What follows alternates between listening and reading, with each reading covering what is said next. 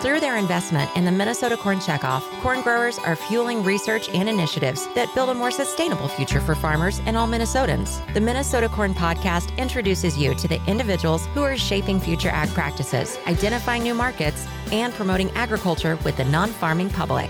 Our guest for this episode is Melissa Wilson, an assistant professor and extension specialist at the University of Minnesota.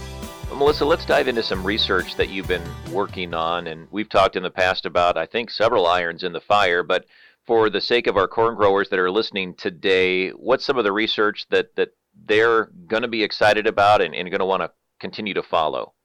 Well, some of the exciting research that we're doing, and we're just wrapping it up actually, is using cover crops and manure application to try to see if we can get a nice combination of the benefits of both together and working together. So we started this work back in, 2019, I believe, when it was pretty wet. One of the things that we wanted to think about was how can we get cover crops growing early and manure applied late, because that's typically what we recommend, right? You want to get cover crops growing with as much time for warmth as possible. Yet with manure application, we do recommend later in the fall because that the cooler temperatures really slow down nutrient losses in the fall. But when you're applying manure, that tends to potentially do some damage to the cover crops if you already have them growing. So our idea was to try to figure out how can we marry these two practices. Well, certainly weather conditions are going to factor prominently in this study because you want the conditions that will allow you to get that cover crop seeded earlier in the fall, as you said, and then allow you to put that manure on late in the fall. Did Mother Nature cooperate here in the last couple of years? Yeah, we definitely had a bunch of different weather conditions. The fall of 2019 was pretty wet. We wanted to test early manure application. So in this case, it was following sweet corn. So sweet corn came off in August. We got the cover crop planted, and we wanted to apply manure in mid-September to late September, and then also test that against applying late in the fall, so late October, early November. So we did manage to get in between some rainstorms in that first fall where it was really wet, and we got things applied. We were a little bit worried at some points. And then the next fall was definitely a lot drier, the fall of 2020. So we had a little better growing conditions in that case.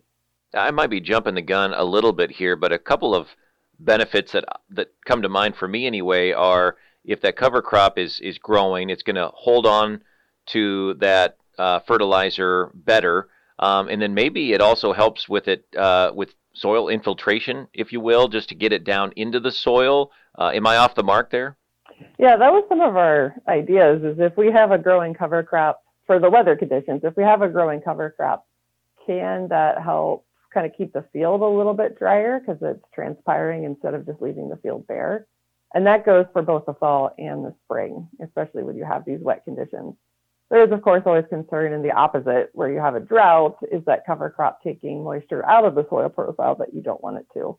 So there's always going to be give and take, and you'll probably have to manage the cover crop differently depending on what you're kind of heading into in the spring. But that was definitely one of our considerations, is can we get into the field a little bit longer potentially? But on the other hand is those nutrients that you're talking about.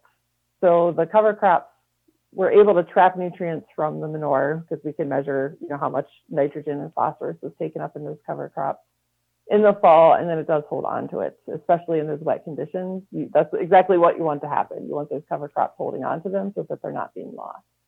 Are there other variables that we should point out, the type of cover crops that were used, the plant species, and were there different types of manure that were applied? Yeah, this is a fairly extensive study. We had 2 research sites, and at both research sites, one more southern near Waseca, Minnesota, and one up near west central Minnesota in Morris, Minnesota. At both sites, we had a soybean corn rotation, and we used swine manure, finishing swine manure at both sites. And in both those cases, we used a annual ryegrass and a winter rye mix to try to get the benefits of annual ryegrass does a little better in shaded conditions if you're trying to interseed the cover crop. And rye will overwinter and then grow in the spring. So we kind of wanted to get those 2 benefits. And then at Morris, we also did a continuous silage corn rotation with dairy manure. And at Waseca, we did a sweet corn rotation with swine manure. So that way we're kind of testing a bunch of different manure types, a couple different cover crops. In the sweet corn situation, since that came off really early, we drilled a couple different cover crops. We did winter rye to get the spring benefits, or we did oats to get the fall benefits because they grow quickly in the fall and then they winter kill. And then we did a mixture of the two and added in some radishes to see if we could get the benefits of having the two crops that grow really well in the fall, the winter radishes, or the radishes and the oats. Then they winter kill, release the nutrients, but then the rye is there in the spring to take up those nutrients and continue growing and hopefully kind of trap the nutrients in the field. Well, what can you tell us about the results so far? So far, it's been really interesting because we've had all of these different things going on. So far, we have found that in the soybean corn rotation, it didn't matter if there was a cover crop or if we used just fertilizer or if we used manure with a little bit of starter fertilizer. All the results were the same. Yield was not impacted negatively by cover crops, and it was not negatively or beneficially impacted by the manure versus fertilizer. So that's really promising in that regard. Like it didn't seem to be much that we could do that harmed yield. So that points to the use of cover crops as being beneficial for other reasons, roots in the ground, capturing those nutrients, et cetera. Now, when we came in really early with the cover crop after sweet corn, the rye did grow a lot bigger in that case. So we did see some yield reduction in the plots where we had rye. We had killed the rye 1 to 2 weeks early and plowed it under. And there were still some yield issues that we saw with that. So we think that there's better management practices we could potentially use to help reduce some of those yield consequences. What was interesting about this study is that the manure in the late applied manure, so late October, early November, actually out-yielded significantly the spring fertilizer plots. So in this case, where you're seeing corn after corn, which, is the corn that follows the corn tends to be really nutrient responsive, that the manure was actually causing a yield increase. In the 1 year, it was like a 30 bushel per acre yield increase. And the second year, it was equal to the spring fertilizer. But we did have a drought, so we think that some of the nutrients from the manure maybe weren't releasing as fast. But either way, it still produced comparably to spring fertilizer, or a lot better. So we're pretty impressed with that. It really goes to show that manure is a good nutrient source. Unfortunately, this early applied manure did not yield well. It yielded 10 to 20 bushels lower than the spring fertilizer plots only. We think that even with the cover crops, we were just seeing too much of the nutrient losses in the case where we were using the swine manure. Where we used the dairy manure, we didn't see as much of a yield decrease where we had early applied the manure. In this case, it was up in Morris, and we got the manure applied a little bit later. When we say early, in this case, it was more like early October instead of mid-September. So that might have been some of the reason why we didn't see as much of a yield loss. It was much closer to when the soil temperatures were getting cool already up there. But overall, we're pretty happy with the way the manure performed. We saw that it was comparable or better yields in most cases than our spring fertilizer plots in the corn on corn rotations. And in the case of swine manure, though, the early application did not do well with the manure. Some pretty valuable take-homes from the research, especially, Melissa, when you consider the increasing cost of fertilizer right now.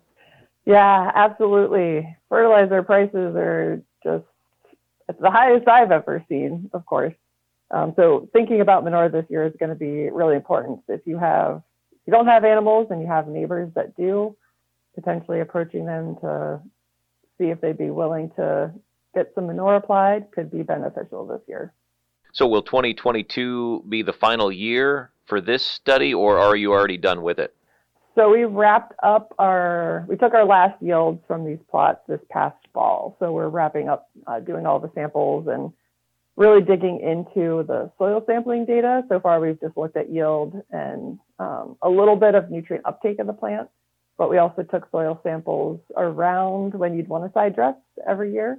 And then in the spring between cover crops and when we planted our next crop, and then in the fall after that final crop too, just to kind of see what the nutrient cycling looks like. Is there any reason why we can see why the rye cover crop might have reduced yields in some cases versus other cases, that sort of thing.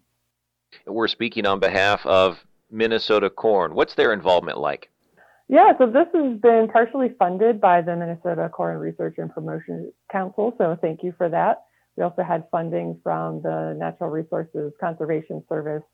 The USDA Natural Resources Conservation Service provided a grant for this work as well. Where would you point our listeners who would like to learn more about the research that we've been discussing? Yeah, there's a couple places that we have been promoting this research. One, we have some online resources where we created kind of some online virtual field days, so to speak. And we have that set up for our 2020 research sites and hopefully working on getting it set up for our 2021 research sites.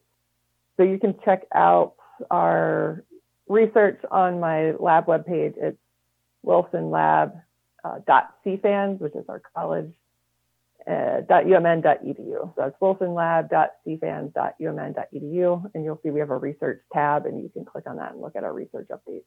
Any upcoming research or studies that you'd like to tease here at the end? Oh, we always have lots of research studies upcoming. We're looking at a bunch of different things. So we're hopefully going to continue looking at cover crops and manure application. We're looking at manure in a sugar beet rotation and how is it better to put the manure in front of corn or soybean or sugar beet, that sort of thing. Let's see. We're going to be looking at seeing if we can fall apply manure and then use a pre-side dress nitrate test to see if we need to top off those applications with fertilizers. That work hasn't really been done anytime recently. I think maybe in the 90s that was done. So we're trying to see kind of with our wetter conditions that we're seeing these years, if that test can help in manure situations. Hasn't really been looked at recently in Minnesota. All right, Melissa, anything else that you want to make sure we talk about? No, just thanks to our sponsors of this research. I think it's been one of the most requested talks that I've given this year is looking at manure application and cover crops for corn production. So thanks to our sponsors. Visit mncorn.org to learn more.